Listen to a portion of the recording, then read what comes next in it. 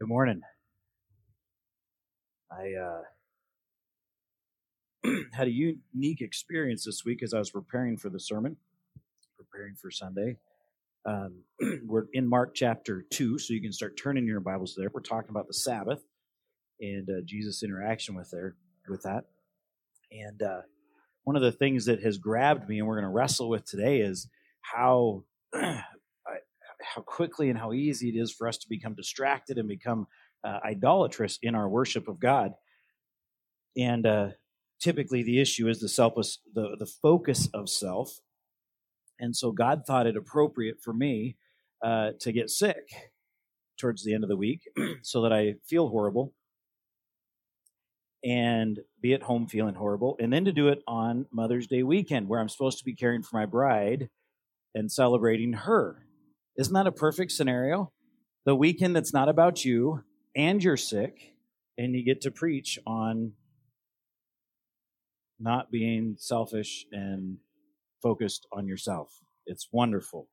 I'm so grateful for the perfection of my Father's ways and how He has helped me this week. So, let me start off by saying, would you guys forgive me if I offend you this morning? Because I'm just going to try and be as honest as possible and just let the word speak for itself. So, if it bothers you, I'd encourage you to take it up with Him. Because Jesus did this, and we're going to wrestle with a few questions about that and address those issues. I would like you to know that God is testing me even a little bit more, because right now I don't know if you can see this, but I have opened my sermon notes. So we'll see if that gets here. It's very possible this morning. Turn in your Bibles to Mark chapter 2. At least we know what the text is. Mark chapter 2. Wow. Yeah. You know what? Let's see what happens. If I get lost, I'll reach out to you. You know, the thing that I love about how Jesus does his ministry is that so often he challenges how we see things. He challenges how we interpret things, and he tells us how it is. But the difficulty for us is often it's us getting it. It's not him miscommunicating, but it's us getting it. I'm not sure if you've ever been passionate about something and then had someone else come alongside of you and go, yeah, you're really focused on the wrong stuff. And then just have him redirect your attention. Could you imagine the interaction that he's having with the Pharisees in this point in this text?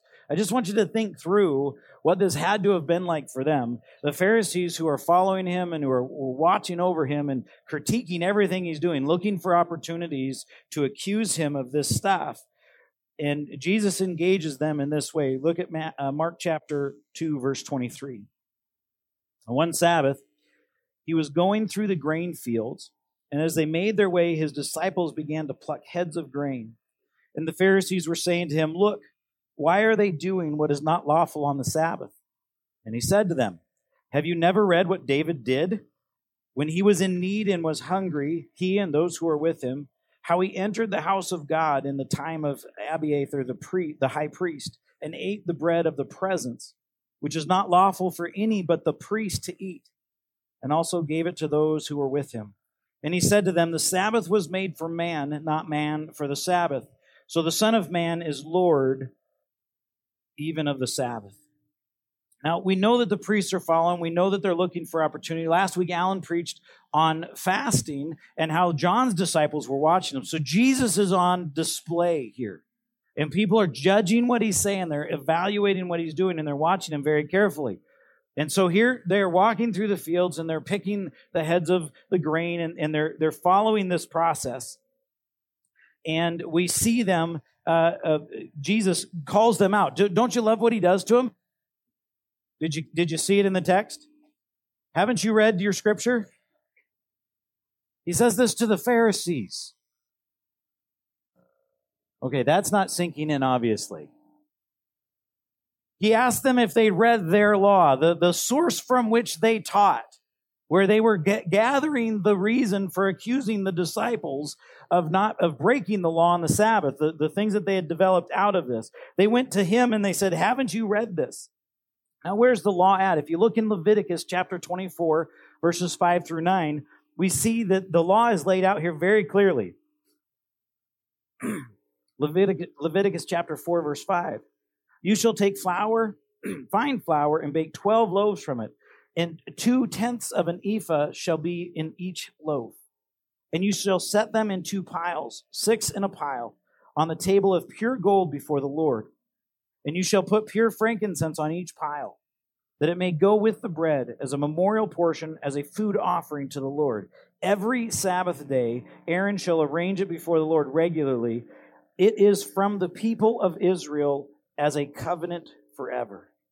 And it shall be for Aaron and his sons, and they shall eat it in a holy place, since it is for him a most holy portion out of the Lord's food offering and perpetual due. Now, this is, I apologize, this is where I've gotten backwards in my notes, because we didn't mention David.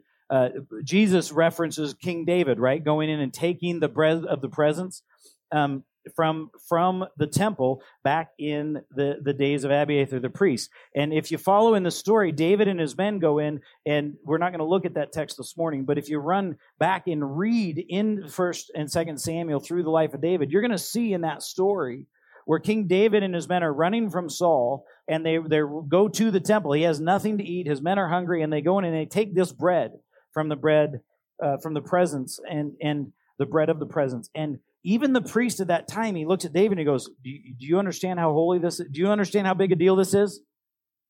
And David shares his need, and ultimately, if we were to read it, we would probably say he kind of lied to him a little bit about what was going on, because he told him that he was on a mission for the king. He had orders from the king to go and do this thing, and it was so urgent that they left all their food and all their weapons. Does that make any sense to all of y'all? No. Who goes on a mission for the king without taking food and weapons? That makes no sense at all. That's like the worst prepared military movement you've ever experienced. And yet, here he goes, and the priest gives him the bread. And do you know the problem I have with this text? I'm just going to share it with you because it's really a struggle for me. David broke the law. He did. Jesus references it here. The problem that I have is that Jesus doesn't deal with that issue. He doesn't explain how this is okay. He doesn't walk through and say, but you guys, here's the nuance of what you missed in Leviticus and Numbers and Deuteronomy, and here's how God got around this whole process of not killing David at the moment that he went in and took this and broke the law. He doesn't do that. What does Jesus do? Well, I think the second thing that we need to look at first, because Mark gives us one example of this, and it's in David. But Matthew gives us 2 examples where in this dialogue that he's having with the Pharisees, he actually has a deeper and a little more robust dialogue. So we're going to jump into Matthew chapter 12, and we're going to pick up the story there, and we're going to look at what Jesus says according to Matthew's account of this same scenario. Matthew chapter 12, verses 1 through 8.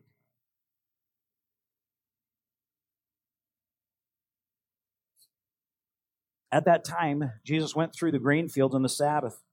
His disciples were hungry, and they began to pluck heads of grain and to eat. When the Pharisees saw it, they said to him, "Look, your disciples are doing what is not lawful to do on the Sabbath." He said to them, "Have you not read what David did when he was hungry, and those who were with him?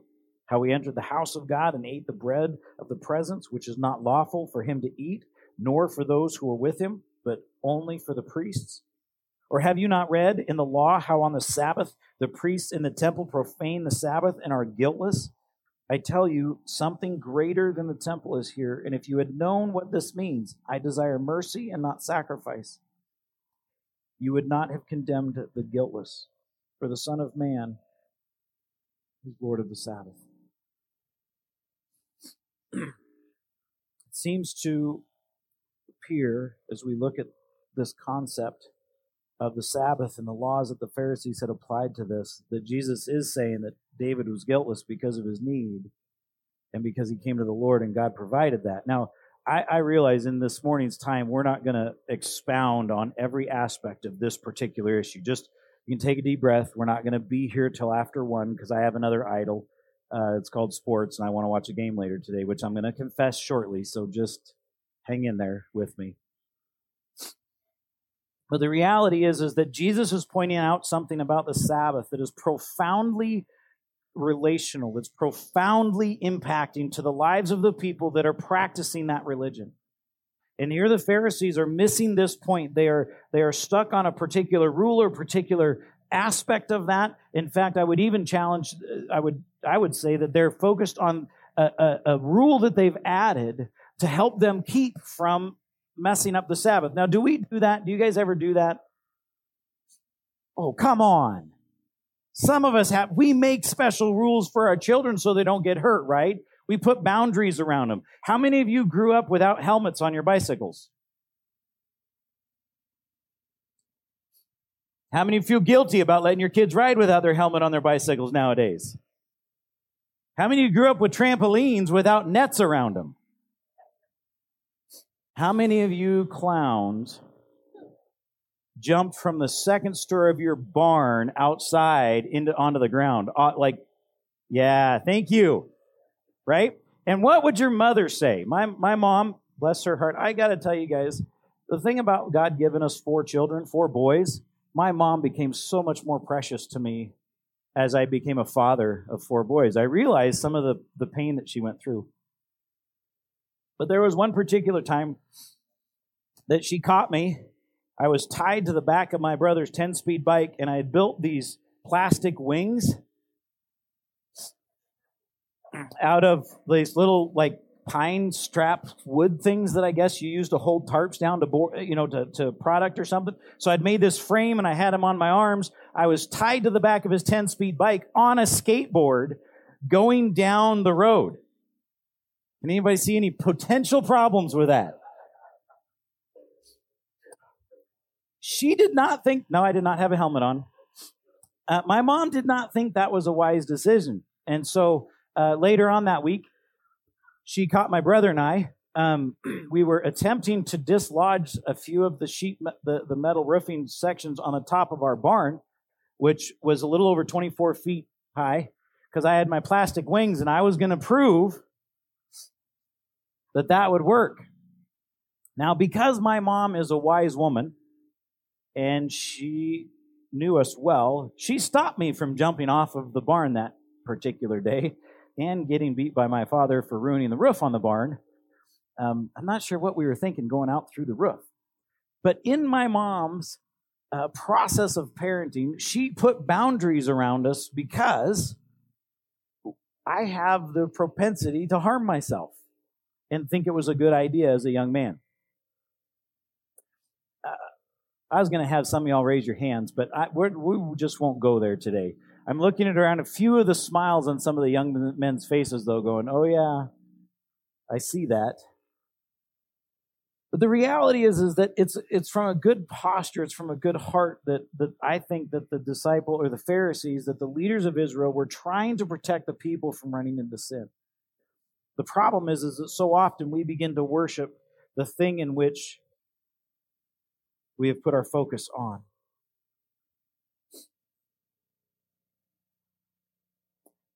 In Numbers 28, 9 and 10, you see the particular scripture that Jesus referenced about the Sabbath and how the priests profane the Sabbath. Verse 9 in Numbers 28, it says, on the Sabbath day, 2 male lambs, a year old without blemish, and 2/10 of an ephah of fine flour for a grain offering, mixed with oil and its drink offering. This is the burnt offering of every Sabbath, besides the regular burnt offerings and its drink offerings. I read that and I thought, man, where's the Jesus pointing to? And in the dialogue, as I was interacting actually with a few of you and talking about this particular thing this week, it was mentioned that, well, they're just doing their job on Sunday or on the Sabbath at this time. I equate that to me because I thought about, well, what day would I take off? What would be a Sabbath for me? I I'm not sure if you guys are up for this, but if you guys all want to schedule a day where you don't have any problems and don't ever need to talk to me, I'm okay with that. Do you guys want to do, can we do that? Come on. It's a spiritual thing. Here the priests are doing their job that they've been called to do. And Jesus points out to them that if you take the law, if you make this thing, the way that the prophets or the Pharisees are running this, that there's no way to keep this Sabbath holy, even from within his law, because they're working on that day. They're doing their daily work. So in my head, I'm thinking, okay, Lord, so if you're saying that even the priests did this and they were held without guilt, what are you pointing at? What's the purpose? What's the focus that you are trying to get to us? And I believe one of the key things that we see in this is when he mentions that the Sabbath was not made, or man was not made for the Sabbath, but Sabbath for the man. I think there's two key things that happen in this. One is that we need rest. We need rest. We have to. But I think there's a heart issue that probably is, at least for me, is more difficult to deal with than the need for rest. Because when I get tired, I find a way to rest. I don't know about you guys, but there's a point at which you hit the end of your road, your body may get sick. It may go, hey, you should probably take a day off. There's all those kind of things happen. But do you know what I have the hardest time doing? I have the hardest time taking time away from the things I love and what drive me all week long, and to make sure that I'm in good communication with the Lord. I am an idolater in my life, and I know it. I have a propensity to run after things that are not God. I don't know how many of you guys, this is where I hope I don't offend you, because I'm not telling you to get rid of your phone. I love my phone. It probably would have brought my notes up instead of my computer today. But you know, one of the things that I'm working on doing for me is that I'm trying to turn this thing off so it's not an entertainment device anymore. I've actually gotten rid of all my games and other things like YouTube and goofy stuff that absorb all my time. And I go right to this instead of other things that I love to do. Now, we could make a rule. You guys want to do that? We could make a spiritual law. No entertainment on your phones. We'd all be better, wouldn't we? Yeah, but what if that's not a problem for you? What if you're a book reader? And I say this on purpose, because some of you look at me and they're, oh, that devil's machine. If only you just used your Bible, you wouldn't have these problems. And I loved Alan's encouragement to us last week. He's absolutely true. When I'm reading out of this, I get nothing else but this. When I'm reading on this, sometimes people can get a hold of me. But I know people that are so addicted to books and reading that's all, that they are completely consumed with that as well. It's not because individually we're so bad. It's because we're designed to be worshipers. We are. It's the gift that God has given us. The challenge is that our hearts are so often drawn to other things. The Pharisees here, we actually see them becoming worshipers of their religion rather than worshipers of their God.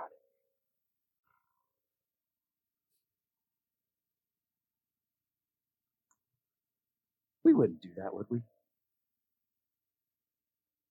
We wouldn't become so convinced about our religious activities that we would fight over things that aren't in the Bible, would we? We wouldn't make up rules about I'm not even going to be that nice. Somebody referenced the premillennial argument that's happening in our district right now. I'm not going to be that nice. That's something we might be able to have a discussion about. But do you know that there are churches that are split over what version of the Bible they're reading? There are churches that split over what kind of music we play. You guys, I want to challenge you with this. I grew up wrestling hard with hymns. I was on the rebellious side. I thought I needed to free all of you stoic Christians from the bondage of hymnals. I'm not going to lie to you. That I had a rebellion. I did mention that I had a problem with authority, right? The Bible school, they said that they were pretty sure that was an issue I had. I'm not saying that I was right. I'm telling you that in my own heart, I had such a focus on a particular kind of music that I was involved at times in waging war with dear brothers and sisters in the Lord over things that are not in the Bible. I was convinced I was right. Some of you sinners think I'm wrong because you love hymnals, and that's okay. But when we start to fight about these things, when we start to tear one another apart, when those things become more important than what God, in our relationship with God, then we need to be willing to confess that. Are there other traditions in the church that we haven't let go of? Probably. We're going to have them. I have them. I have my preferences. There's no doubt about that. But what's the focus? What is Jesus trying to focus on and get not only his disciples to see, but the Pharisees to see? In the Matthew account, he actually quotes a verse out of Hosea 6. If you turn in your Bibles to Hosea 6:6, I would encourage you to underline this, write it down, put it in your paper Bible, highlight it in your digital Bible, whatever you got to do. When I was teaching through Jonah 2 years ago, Hosea became an incredible book, encouragement and challenge to me.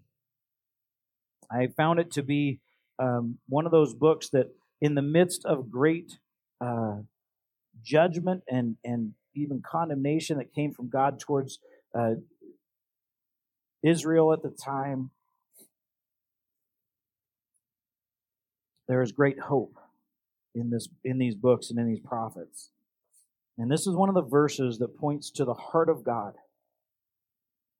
So I believe the purpose, one of the key reasons that he gave us the law of the Sabbath. Hosea 6:6, for I desire steadfast love and not sacrifice, the knowledge of God rather than burnt offerings.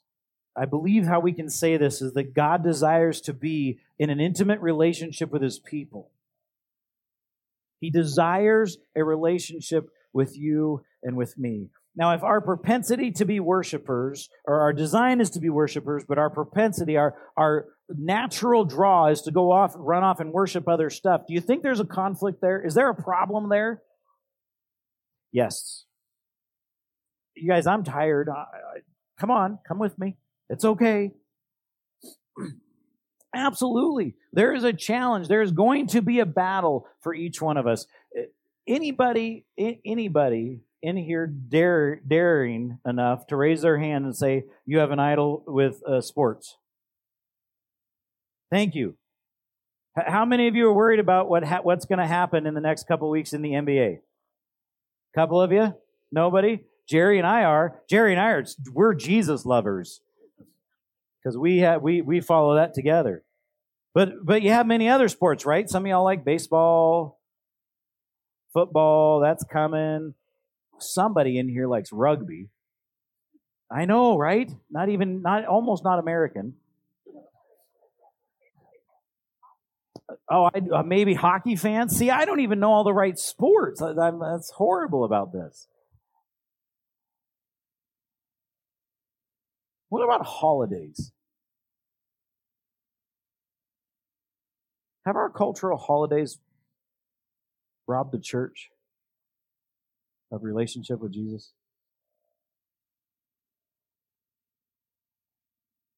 Have you ever thought about that?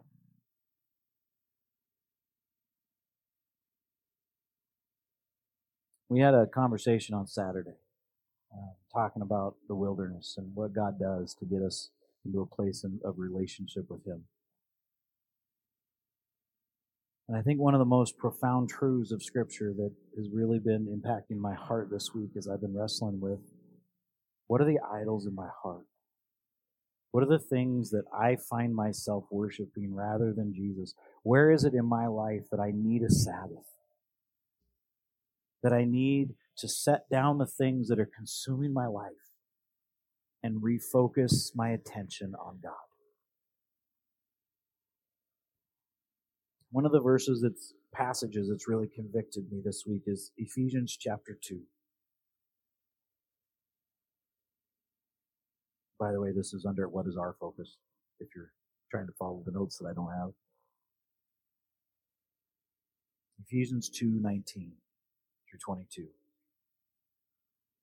Paul says this: So then you are no longer strangers and aliens, but you are fellow citizens with the saints and members of the household of God, built on the foundation of the apostles and prophets, Christ Jesus himself being the cornerstone, in whom the whole structure being joined together grows into a holy temple in the Lord.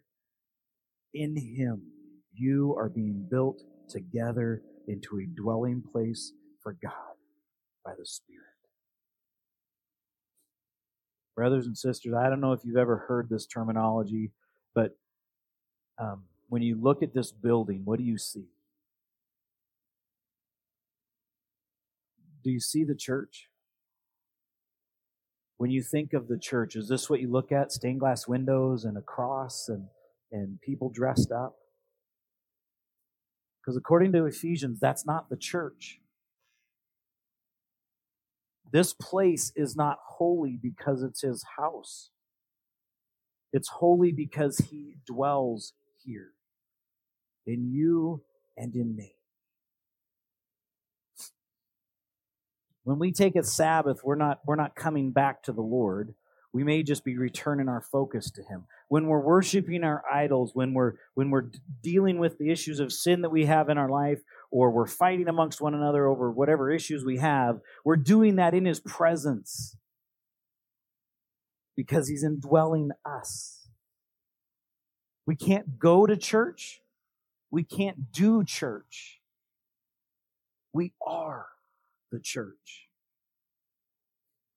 And it's a good Father who took the Pharisees and his disciples, and he's walking them through the process of religion that has blinded them from the relationship that God intended them to have. And it's going to cost him his life to put you and me in relationship with God. That's who we are. That's what the Sabbath is about for you and for me. It's to get our eyes off of the things that are owning us. It's to take them away from the things that we worship today. And it's to get them aligned with who we are to be worshiping every day. And by the grace of God, he knew that you and I would need a reminder. And so he set up a principle way back in the beginning of his relationship with mankind, and he said, do this because it's important for your relationship with me.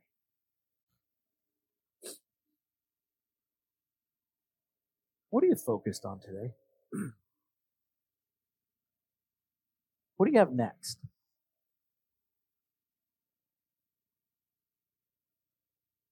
I'm 5 minutes early, so you can relax. That's what happens when I don't have my notes. But what is it what is in your heart right now? Is it the next thing that you have? Is it the next event that you have? Is it a conflict in your marriage? Is it a challenge that you're facing with your children? Is it something with work? Is it something entertainment that you're not getting to do that you would like to be? What is it that holds your heart? Because if there's one thing that we've tried to make Sunday about, the service process, it's for us to come and put our eyes on God. Through music, through prayer, through looking at his word. That's the intent of this. But there may be many of us that need a Sabbath rest from whatever it is that's consuming our hearts today. Right at this moment. Even as we're talking about this. I want to challenge you to take advantage of what Jesus is offering, even the Pharisees at that moment. He says to them, I am the Lord of the Sabbath. I am master of the Sabbath. Put your focus and your attention on him. It is in Jesus that we will find rest. It is in Jesus that we will find oneness with our Father. Is it in Jesus that we will find freedom from the idols that hold our hearts weakly and daily. I think the scariest part of this is that we can actually make spiritual things idols. Wouldn't it be nice if the religious stuff just always mattered for God? If we could pray without having selfish motives. If we could serve without having selfish motives. If we could read the Bible without having selfish motives. If we could make our recommendations for our preferences without having selfish motives. If we could make the laws and the rules that regulate how we live together as a church without selfish motives. Wouldn't that be cool? But it's not. And so Jesus is the only answer to this process. Is Jesus Lord of your Sabbath? Does he have a moment in your week that you set down every other passion, every other responsibility, every other requirement and obligation, or idol, however you want to label them? Does he have that time with you? I'll be really honest with you guys. There are weeks that I struggle to give him that time because I'm so busy preparing for sermons or dealing with church issues or dealing with family issues. I have 4 boys. They're mostly out of the house. I guess that's a permanent state for any of you that thought you were getting rid of them. There's all kinds of reasons that I can look at my life and go, man, God, I'm so busy. I'm so busy. I'm glad you're patient and kind with me. But this isn't about what he tolerates from me. This is about what he desires to have with you and with me. And it's a focused, intentional time. Brothers and sisters, we live in a culture that has mastered the art of distraction and idolatry. I don't know of another time in history where you can have as many things as you want as immediately as you want them. Everything from massive loans on vehicles and cars or homes and boats and luxury stuff to the little things that come on our cell phones, constant ads. I have my GPS up and I'm getting ads. The ridiculous of this. I'm driving with the GPS, not supposed to be reading my phone, and what comes up on my phone? An ad. That's how far we've gone down the road. This whole idea of consumer feed the need of people to buy and to get and to feed this hunger we have. And that the intended purpose was always to have Jesus as Lord, to have him the focus of our rest, the focus of our relationship with God. Is he Lord of your Sabbath? What idols would you have to lay down this week to say, God, I'm going to give you a day? I'm going to give you an hour. Some of us might just need 5 minutes. What would you have to put aside for that to be the case? I am convinced that this is a real challenge for me. You know, the first week that I took all my games off of here, I kept going back and looking at my apps.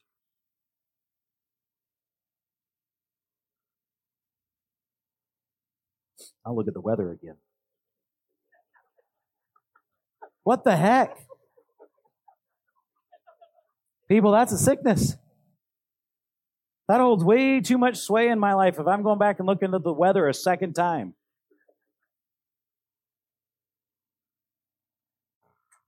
What holds your heart? What consumes your time? If it's not Jesus, then we're living a deceived life. And we bought into a culture. We bought into a religion that somehow accepts a very, very weak, broken relationship. And I'm telling you, Jesus doesn't want that. He doesn't want that from you, and he doesn't want it from me. We are called to be his children.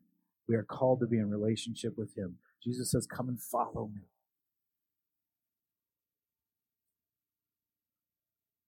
Would you close your eyes and pray with me this morning? I don't do altar calls rarely unless the Lord really lays it on my heart, and He hasn't this morning, so you're okay. But I do believe there's times where He asks us to take a quiet moment and to reflect and to do some time for confession, and I think this is the morning. If you are like me and you have seen areas in your life that you have allowed to become like that of the Pharisees, that where they were so focused on the law that they missed the God that was intended to be worshipped by that law. Or maybe you have fallen into the trap of the idolatry of wealth and consumerism or materialism or whatever it is that's here. Maybe the idol in your heart is a sin issue that you're unwilling to repent from and release. Maybe even this morning you're here and God's been tugging on your heart and asking you to let Him in, and for whatever reason you haven't done that. I want to encourage you this morning to take some personal time with the Lord. We're just gonna sit. I'm not gonna say anything, but I want to give you just a few minutes between you and the Lord to do the work that the Spirit is calling for you to do. Let go of those things. Surrender that life. Maybe open up and enter into a relationship with Jesus for the first time. I want to give you that moment this morning, and then I will close in prayer.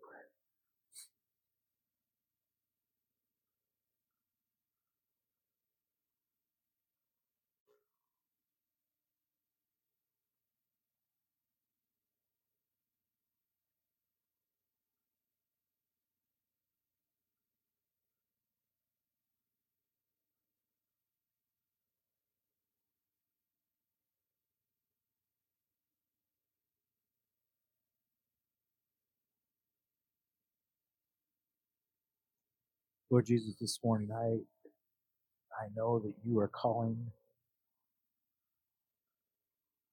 You're calling for me to give everything that I treasure, everything that I love more than you. God, in my heart, I want to do that, and the reality is that at times in my flesh, I just don't.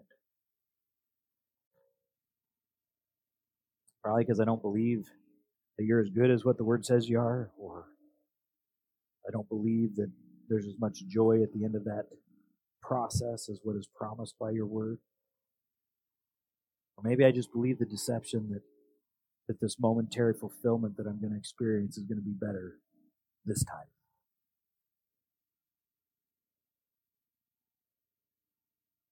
Lord, whatever those things are, I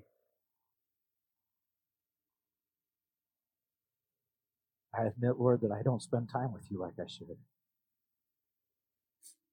That I allow the busyness of this world to creep in and to steal that time. Lord, I stand convicted of that in my heart. And I stand before my brothers and sisters admitting that openly because I don't want to live that way. And I don't want us as a church to get in the pattern of living that way, of pretending that we're not. So God, I pray that you would transform our hearts, that your Spirit would convict in each one of us the areas in which we are holding on to idols, the areas which we have given up the battle to the flesh, the places, Lord, in which we have put religious rule in front of our relationship with you. God, that you would take this time, this day, this next week, and then you would use it to transform our hearts, to create in us a burden and a fire that burns to be with you, to be in your word, and to put down the things that we hold higher than you. Lord, let us not be like the Pharisees who leave this encounter with you and go and plot to find a way to get rid of you.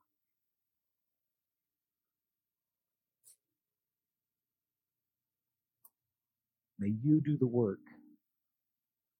Would you do what only you can do? change our hearts. God, I thank you that it's in the midst of this that we can hold on to Hebrews 10:14.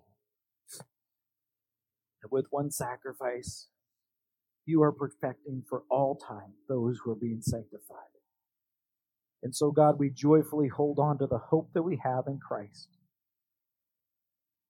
while you do the work of transforming our hearts. I just thank you for who you are.